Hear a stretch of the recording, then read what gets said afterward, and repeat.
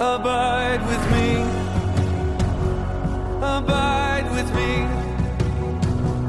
Don't let me fall. And don't let go. Walk with me. This is the Influencers Network podcast. My name is Brian Craig, and I'm your host. I'm the Executive Director for Influencers Global Ministries, and I live in Bentonville, Arkansas, the beautiful home of our home office of the Global Office. We do a lot of different things on these podcasts, and today I have a special guest, Charles Zimmerman, and Charles is... I guess if we have titles, he's an area manager. So he's helping Tom C., who's our regional director for Northwest Arkansas. He's helping Tom in organizing journey groups and helping men in this area called Siloam Springs, which is near Bentonville. So you'll hear a little bit about that in a second. But anyway, what's good is to hear a man's story. I think sometimes we talk about God's Word, sometimes we talk about wisdom from Rocky, but sometimes it's refreshing just to hear a man's story and how God drew him to himself. And so welcome, Charles Zimmerman. Thank you, Brian. And I want you I'm going to turn it over to you, Charles, and kind of let you tell your story, and you can pick it up kind of wherever you want to start back a little bit. But let's just talk about kind of how you grew up and ended up all the way to you intersected this thing called the journey and abiding in Christ. Yeah, I've heard a lot of these podcasts. I've heard a lot of testimonies at the Anchor and in our journey groups. And I got to tell you, mine may be on the surface kind of boring because I didn't have a failed marriage. I didn't grow up in gangs. I haven't had a child go wayward. None of that stuff that you hear in some of these really gripping testimonies, but it's still really amazing how God stepped in at a certain time, that certain time being the journey, and we'll get to that. But I grew up in a Christian home. I went to church from the very beginning. I was saved when I was 7 years old over in your stomping grounds in Tulsa, Oklahoma. And I can remember that church service, and I have a terrible memory, but I can remember it like it was, yesterday. The hymn was Just As I Am. And I remember the pastor, when I went down front, he said, you seem to be in a hurry to get down here. And I said, well, I feel like I'm a big steel ball and there's a magnet at the pulpit. Again, I'm 7 years old, but that's what it was. I felt God drawing me to make a decision that day. So saved at 7, grew up, about as a boring of a teenage years as you can imagine, always dating Christian girls, always going to church, always being the guy that all the ladies wanted their daughters to date because I was safe, no one worried about Charles. So then I went to college. Got immediately involved in the Baptist Student Union like a good Christian boy would do. And all this time I was doing all the right things. I was going to Bible studies. I was going to Sunday school, wasn't smoking pot, wasn't drinking, wasn't doing any of that type stuff. But that was about it. There really wasn't a lot more than just doing what a Christian teenage guy ought to do. So get to University of Arkansas, get involved in the Baptist Student Union, still doing all the right things, graduate, move down to Dallas. And when I was in Dallas, all of a sudden it's time to start thinking about, what's next? And obviously, single guy, one of the what's next is find a wife. And I met this guy. And he said, Charles, one of the things that you ought to be doing is praying for your wife, wherever she is. So just pray that God will protect her, encourage her, that her husband is out there. And, I don't think I'd ever really prayed fervently and consistently for anything, but for a couple of months, that's what I did. And, it's been over 30 years ago, so I don't remember a lot of the details, but dated a couple Dallas gals, and no, I just did not see myself marrying a girl from Dallas. So one day I went for a drive, and I found myself in Tyler, Texas. And if anybody's familiar with Northwest Arkansas and that part of Texas, they kind of look similar. So I just decided right there on that day, you know what, I want to move to Tyler. So I went back and told my boss I wanted to transfer to Tyler, and I got it. A couple weeks later, I moved on a Saturday to Tyler, Texas. That Sunday, I'm sitting in the parking lot of church waiting for the service to start because, again, I'm a good Christian guy. I go to church. And I look up as I'm waiting for the service to start, sitting in my car, and I'm walking through the parking lot as this girl. She turns and looks at me. I look up, look at her, and 12 months later, that was my wife.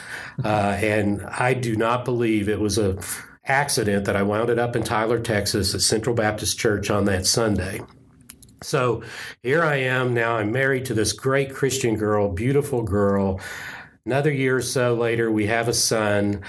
So I've got it all. I've got this great job. I've got this wonderful Christian wife. I've got this son that I'm going to raise in a Christian home. So I kind of think, okay, now you just kind of ride this into the sunset. And I've heard Les Piercy use the phrase, I think, splintered Christian, riding the pew to heaven. Mm-hmm. And that's exactly what I was doing. And, you know, I don't think at the time I really thought there was anything else I should be doing. I mean, I'm going to church all the time. I'm not carousing. I'm not beating my wife. You know, what more should I be doing?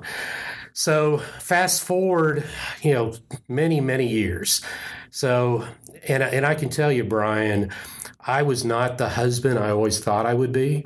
Now, again, I didn't, from a worldly standpoint, I didn't do things that I'm ashamed of.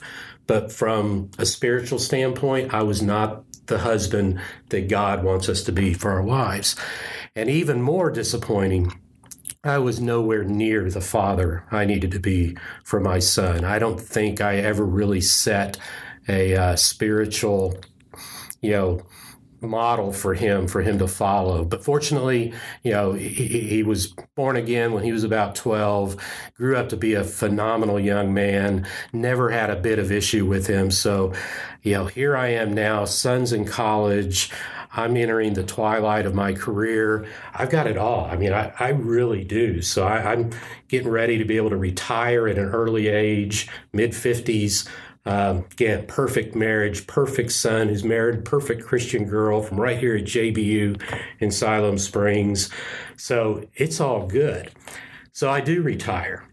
And right after I retired, a guy that wanted me to be on his board up in Canada met with me, and the first thing out of his mouth in this kind of almost interview, we knew each other, but this was more of a business discussion.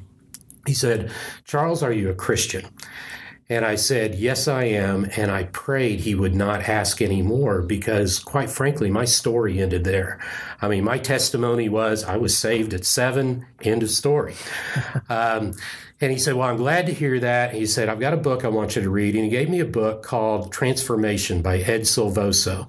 And if anybody has listened to Tony Elliott's podcast, Tony mentions Ed Silvoso because Rocky took a group of men to hear Ed Silvoso speak during the early years of forming influencers. So I read this book, and it's all about how the marketplace is, you know, really the great opportunity for ministry. It's directed at business people that, like I am or was. So I read the book. It's very convicting.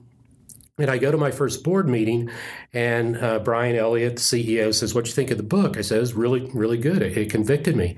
He says, "Well, that's good. My prayer team has been praying for you." So this guy's got a prayer team embedded in his company. And he says, "I've got another one of Ed's books. It's called Ecclesia." So he gives me that book. I read it. Again, it's marketplace ministry. It convicts me even more, but I really don't know what to do with it.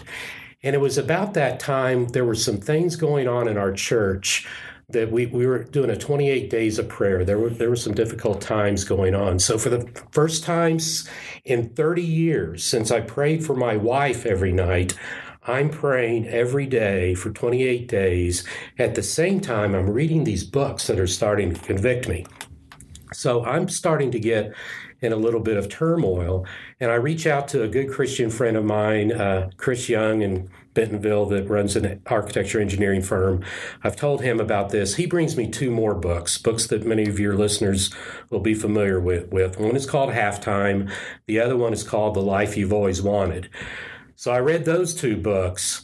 And now, Brian, I'm shaking. There's something going on, and I'm seeing all these things. Yes, I know that's the way I need to be. I know that's the life I need to live, but how? I mean, it's telling me all these whats, but it's not telling me the how. And it's like, what's this big secret? Where's the how? So by this time, I'm a wreck. And there's a gentleman in Tulsa, Ken Hershey, who you know, that I've known for 25 years. And I go to see him because I've seen him really transformed in the last several years. And I'm in his office, and I'm weeping. And you know me, that's not hard to do, but I'm weeping. And I say, Ken, I've seen you go from a man that I didn't even know was a believer to being the type of man of God that I want to be. You know, what happened? And of course, I've shared all these books that I've read. I've told him the whole story. So he says, well, I've got 2 more books for you. First one he gives me is Man in the Mirror. Great book. But again, it's all the stuff that I've been reading before. The other one he gives me is Journey to the Inner Chamber. And I look at that book, and it's I could tell it's an easy read. I thumbed through it. It's an allegory. I love allegories. And I say, hey, this is great. I've got a flight to Cleveland next week. I'll knock this out on the first leg. So next week I get on the plane, and we get up, level off. It's quiet. I open the book. I start reading. And here it comes, Brian. I get to the end of the first page where the character hears God say, stop resisting me. And I lost it on the plane right there, because that was God speaking to me in a way that I hadn't heard in 50 years since I was saved. And it took 3 days to read that little book because I had to keep stopping and praying. And it just showed me what I'd been missing for 50 years. So as soon as I got home, I called Tom C., because I used to work for Tom C. I knew the old Tom C. that everybody's heard about. And I'd say, hey, I just read this book, and I know there are these things called journey groups. How do I get in? Within a week, I was in a journey group. Within 4 weeks, I knew I would probably always be in a journey group for the rest of my life. And it has completely changed me. So I know I was converted 50 years ago, and I wouldn't say that no transformation took place, but the transformation that's taken place in the last 12 months or so since I first started the journey has eclipsed the previous 50 years. And I know it's never going to end. I'm co-guiding 2 journey groups right now. I'm journaling every day. I mean, if there's the one thing that I would say has been probably the biggest component, it's been the journaling, because I never knew how to hear from God. I knew how to talk. I kind of knew how to talk to God. But this is now how I hear from God. I mean, people that don't journal, how do you hear from God if you're not giving him that real easy avenue to tell you straight from his word what he wants to tell you? So, again, it's been amazing. You know, you joke around with people that next to Mark Sewell, I may have given out more journey groups than anybody, and I've only been doing it for 12 months. But I think I've given out somewhere between 50 and 100 journey groups. And it's amazing the guys that I give it to that literally the next day say, when can we talk? Yeah. I mean, because those are the guys like me that had a void that had just been sucking vacuum for years and years and years. And suddenly that simple little allegory explained how you can fill that void. So, I want to go back to kind of where you were before, I guess, maybe when you were in your 20s, 30s, you know, and all that. I mean, looking back, you feel some regret. Oh, in yeah. the way you treated your wife or your kid or things you didn't do. But you didn't back then. You didn't really know, right? You didn't really. Do you think you saw it, or were you just trying to ignore it, or what? You know, I did to a certain degree. So, and I've heard David Welton's, testimony, and he talks about his anger issues. Hey, my anger issues were on a par that I hope there's not many people have ever experienced. So when I would have one of those outbursts, yeah, I'd regret it, and I know I can't do that. But knowing that you can't do that doesn't stop it from happening again. So there were those big moments, but there was all the rest of the little moments that I don't think I knew that I was missing out on. Do you think there were some people in your life or opportunities that were there, but you just didn't see them? You were blinded to them maybe, or were they not there? I don't know. And, we talk a lot about, God's plan for our lives. And I got to believe God knew when I got on that airplane on August 16th of 2017, because I've memorialized that date in my Journey to the Inner Chamber book. He knew I was going to get to the bottom of that first page, and that was going to be that. Now, I'm sure he didn't purposefully intend for 50 years for me not to transform, but somehow in his grand plan, he knew that that was the path I was going to go. So I don't know.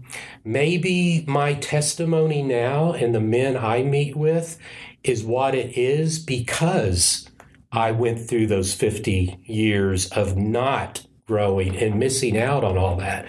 So I don't know. I really don't know. But I mean, when I look back at what happened and the dominoes that fell and the sequence that they fell, starting literally the Monday after I retired, that wasn't coincidence. Oh, no. I'm sure he was pursuing you. And I guess I think he was probably pursuing you earlier than that. Maybe you just didn't see it. Yeah. And I kind of look at it this way, too. When I was at Walmart, I was consumed. So I had a big part of my heart for Walmart, another big part for my family, and there wasn't anything else left. When that big Walmart piece drained out, there was a vacuum. And what it got filled with was Jesus Christ and my family. So my family piece grew, and Jesus filled a void that he'd been waiting to fill for 50 years. Yeah, and you know a lot of people from your career and all that, and so you are an influencer now, and you have bought more books than anyone I know of. You always come back, I need another 10 or I need another 20 or whatever. I'm making up for lost time. Yeah. But the other point I think is that what we talk about in the journey is in the allegory, there's the bridge that you go across. And most Christians in America, I think that's where the story ends. Oh, absolutely. Across the bridge, that's it. Yeah, and every journey group that I'm a part of now going forward, I draw a picture of that bridge, and I say, Satan's got two big goals. The first one and foremost is to keep you from ever crossing that bridge. Mm-hmm. The second one is if you make it across that bridge, you do not go a step further. Because as long as he can keep you there at the foot of that bridge, you're not going to be bringing others along with you. But if he lets you get past the foot of that bridge and ever reach that inner chamber, that's when you become dangerous. Mm-hmm. And I believe that with all my heart that, I believe, the quote, once saved, always saved. I've never been in doubt of my salvation. And I think Satan actually uses that to say, hey, Charles, no, you're good. I've already lost you. Don't worry about it, man. I give up. You win. Mm-hmm. When all along, no, he doesn't have you right where he really wanted you, but he's got you in the next best place, which is doing nothing, not bearing fruit. That's right. I mean, I didn't bear a speck of fruit for 50 years. And now I'm hoping that these journey groups that I'm getting to be a part of and other people I get to visit with, there will be fruit. I know there will be fruit that comes from that. I may not see a lot of it, but I know that that's why I'm doing what I'm doing with him. Mm. So you never took any seminary classes, right? Oh, no. In fact, I tell all the guys in these journey groups, all of you know more Bible verses and more theology than I do. I need to catch up. I know that's important, and I am catching up, but no, so my heart knowledge is kind of through the roof right now. I mean, it's got a lot further to go. My head knowledge, oh man, I'm still in the basement. Yeah. Well, I mean, my point is I'm thinking about you are so on fire to go lead other men. Now, a lot of guys that go through the journey, they kind of think, oh yeah, I did that journey thing like 5 years ago. And we're always like, we tend to say they didn't get it. Yeah. Maybe, or something was missing if they don't have that burning desire to go share with other people. What do you make of that? Well, I think it's one of two things. Either they didn't get it, or maybe their transformation wasn't as dramatic as mine was because they had experienced transformation through other small groups, Bible study, whatever. So my transformation is almost like a second salvation. I mean, it was that dramatic and that emotional for me. So maybe it could be a little bit of both. But I know I can't not be involved in journey groups. And I've told you this before. I feel like it's a sacred responsibility right now. And maybe it's not. In fact, I know it's not for everybody, but it certainly is for me. I mean, God will call different people to do different things. Not all of them are going to be called to lead a journey group. Yeah. But boy, I mean, literally 4 weeks in, I could pull my original journal out. And when we were talking about, the chief shepherd and flocks, and there is one of the verses where it's really talking about pastors and teachers and their flocks. I mean, I had in there, something about, I know you want me to be in charge of a flock, and I think it will be a flock associated with the journey. I'm waiting on you to have that happen. And he did. So you're leading 2 groups right now? Yes. And so how has that been guiding men? So you and I talked last time we sat down and had coffee. We talked about spiritual warfare. So I'm experiencing spiritual warfare about that. So I'm being told, hey, you don't know enough Bible to be doing this. And, hey, 2 of the guys didn't show up today. You're losing traction with this. I mean, it's tough. It really is. I really thought this is going to be real easy, real great. And it's not for me, just partially because the way I'm wired and Satan knowing where my hot buttons are and trying to tell me I'm a failure, trying to tell me that, no, you're not good. You need to go through the journey 2 or 3 more times before you actually got a group. But I can tell you, yesterday was our journey groups, 2 of them yesterday, and I walked out of each of those just thanking God for what I saw happening, because I see what I saw happen to me happen in other lives. Well, and I'm thinking, Charles, you got to remember what happened with you was less to do with about your guides, right? Oh, yeah. And I mean, mostly about what the Holy Spirit was doing, right? So, although guides are a very important role, but it's really more about just pointing these men to the source, right? Yeah, and I want to read something about this spiritual warfare. It's from a book, Secrets of the Secret Place by Bob Sorge. And the secret place is basically the inner chamber. And he said this, and I've read this to you and Pat Callahan before: our enemy will do anything to get us to curtail the amount of time we devote to the secret place with God. He will push, distract, intimidate, harass, incite, oppress, entice, weary, lie, whatever it takes. Make no mistake, when you devote yourself to knowing God, all of hell seems to resurrect against you. And that's, I see that happening, and I know he's a defeated foe, but I still feel it sometimes. So how is it affecting your wife and your kid and your son? Since they didn't see that the pre-transformation, they saw dad and husband. So. You love to make me cry, don't you? So I mean, everybody's been through the journey know about the part about hindrances, and that's where one of our journey groups is going through here right now. And I was telling them yesterday, I said, so if any of you are having any trouble identifying any hindrances, ask yourself: have you been the husband that you should have been? Have you been the father you should have been? Start there, because for me, that was the very beginning. And I meant to look at my old journal to see, because it's probably been almost exactly 1 year ago that we were going through that in my first journey group. And I knew that my wife knew that something was happening. She didn't know exactly what, but she knew something was happening. All of a sudden, the language I used to use wasn't there. All of a sudden, the anger she used to see wasn't there. All of a sudden, the excessive drinking she used to see wasn't there. And I could list a whole lot of other things. And a lot of things she didn't see me doing, she started seeing me. So she knew something was going on. But once One Saturday, I just had to set her down in my study and got down in front of her on my knees for the first time since I proposed to her and apologized and just told her, for 30 years, I have not been the man I need to be. And, great moment. And I knew I needed to do the same with my son. But as everybody can tell, I can get emotional about this. And my son is 27 now. He's a physician, married, getting ready to have his first child.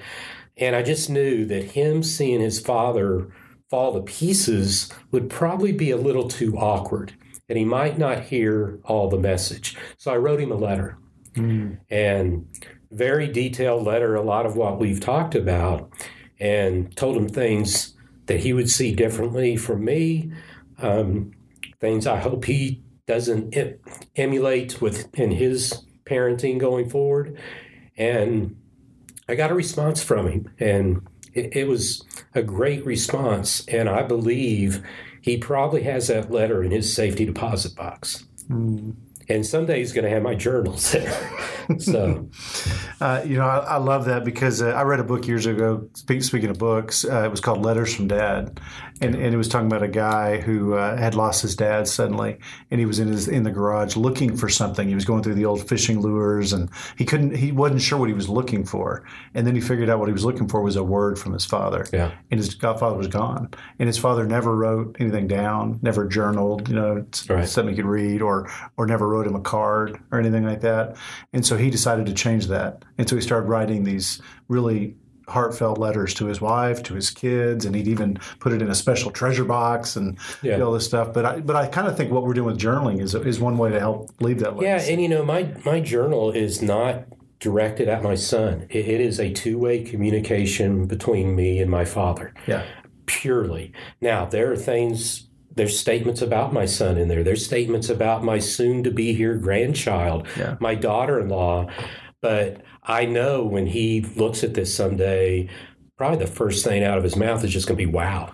And, I hope he's already in an abiding place. But if not, I have a feeling this will help get him there. Yeah. Oh, yeah. Well, and your story's great because I guess you were, 56, 55? 57. When this all started, whatever. Yeah. So it's never too late. No, and I really think, you look at, I don't know what journey groups look like around the country, but here in Northwest Arkansas, they look a lot like me. It is a lot of guys at the end, approaching the end of their career. And I really think, and maybe there's 10 different descriptions of a poster child for the journey, but I think I'm really the ultimate. If there were 10 boxes to check, I think I would have been check. So I had, a lot of distractions out of the way. God had my attention. So there was just and I had this void that was this vacuum that something was going to fill, and fortunately it was him.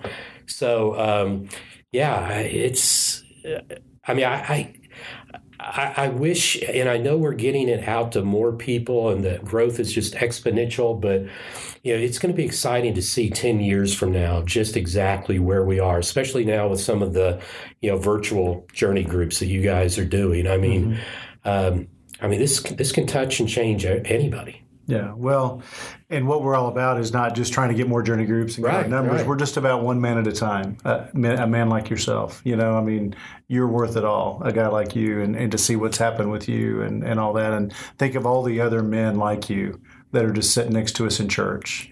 Oh, yeah. They just wish somebody would maybe reach out to them. And they don't know. That's the scary thing, but they don't know. They don't know. If they just knew that there was something else, they'd be all over it. Yeah. But in so many cases, they just don't know. That's the guys that when you give them the book and they call you that night or the next morning, when can we meet? Because it answered a question, just like that question I had building up in me. How? Well, here's the how, and we just got to get that how into more people's hands. Yeah, that's right. Well, Charles, thank you. Thank you for your story. I love I heard it the other day, and I love hearing it, and I love that part about stop resisting me, because that's really so true. So many people have been doing that and they don't even realize it. I don't think so. So anyway, well, thank you. Well, anyway, you've been listening to the Influencers Network podcast, and for all of you out there, if you've never been through the journey, this process Charles was talking about, please go to our website, www.influencers.org, and you can find out how to get hooked into a journey group in your area. And if there's not one in your area, we're even doing things like he said, virtual journey groups to reach people in cities where we're not located yet. But there's lots of good information on there as well. And also, we want you to be sure and check out our new Generosity Challenge that we're doing at the end of this year for your year-end giving, and just there's information on the website about that as well. We're challenging influencers everywhere to be generous. So anyway, thank you for your time today, and I want to just also tell you that you can send us an email if you're interested in like a topic that you'd like to hear about. Send us an email at podcastquestions@influencers.org. I'm Brian Craig, Executive Director for Influencers Global Ministries, and I'm going to keep encouraging you to abide in Christ and go make disciples. God bless you today.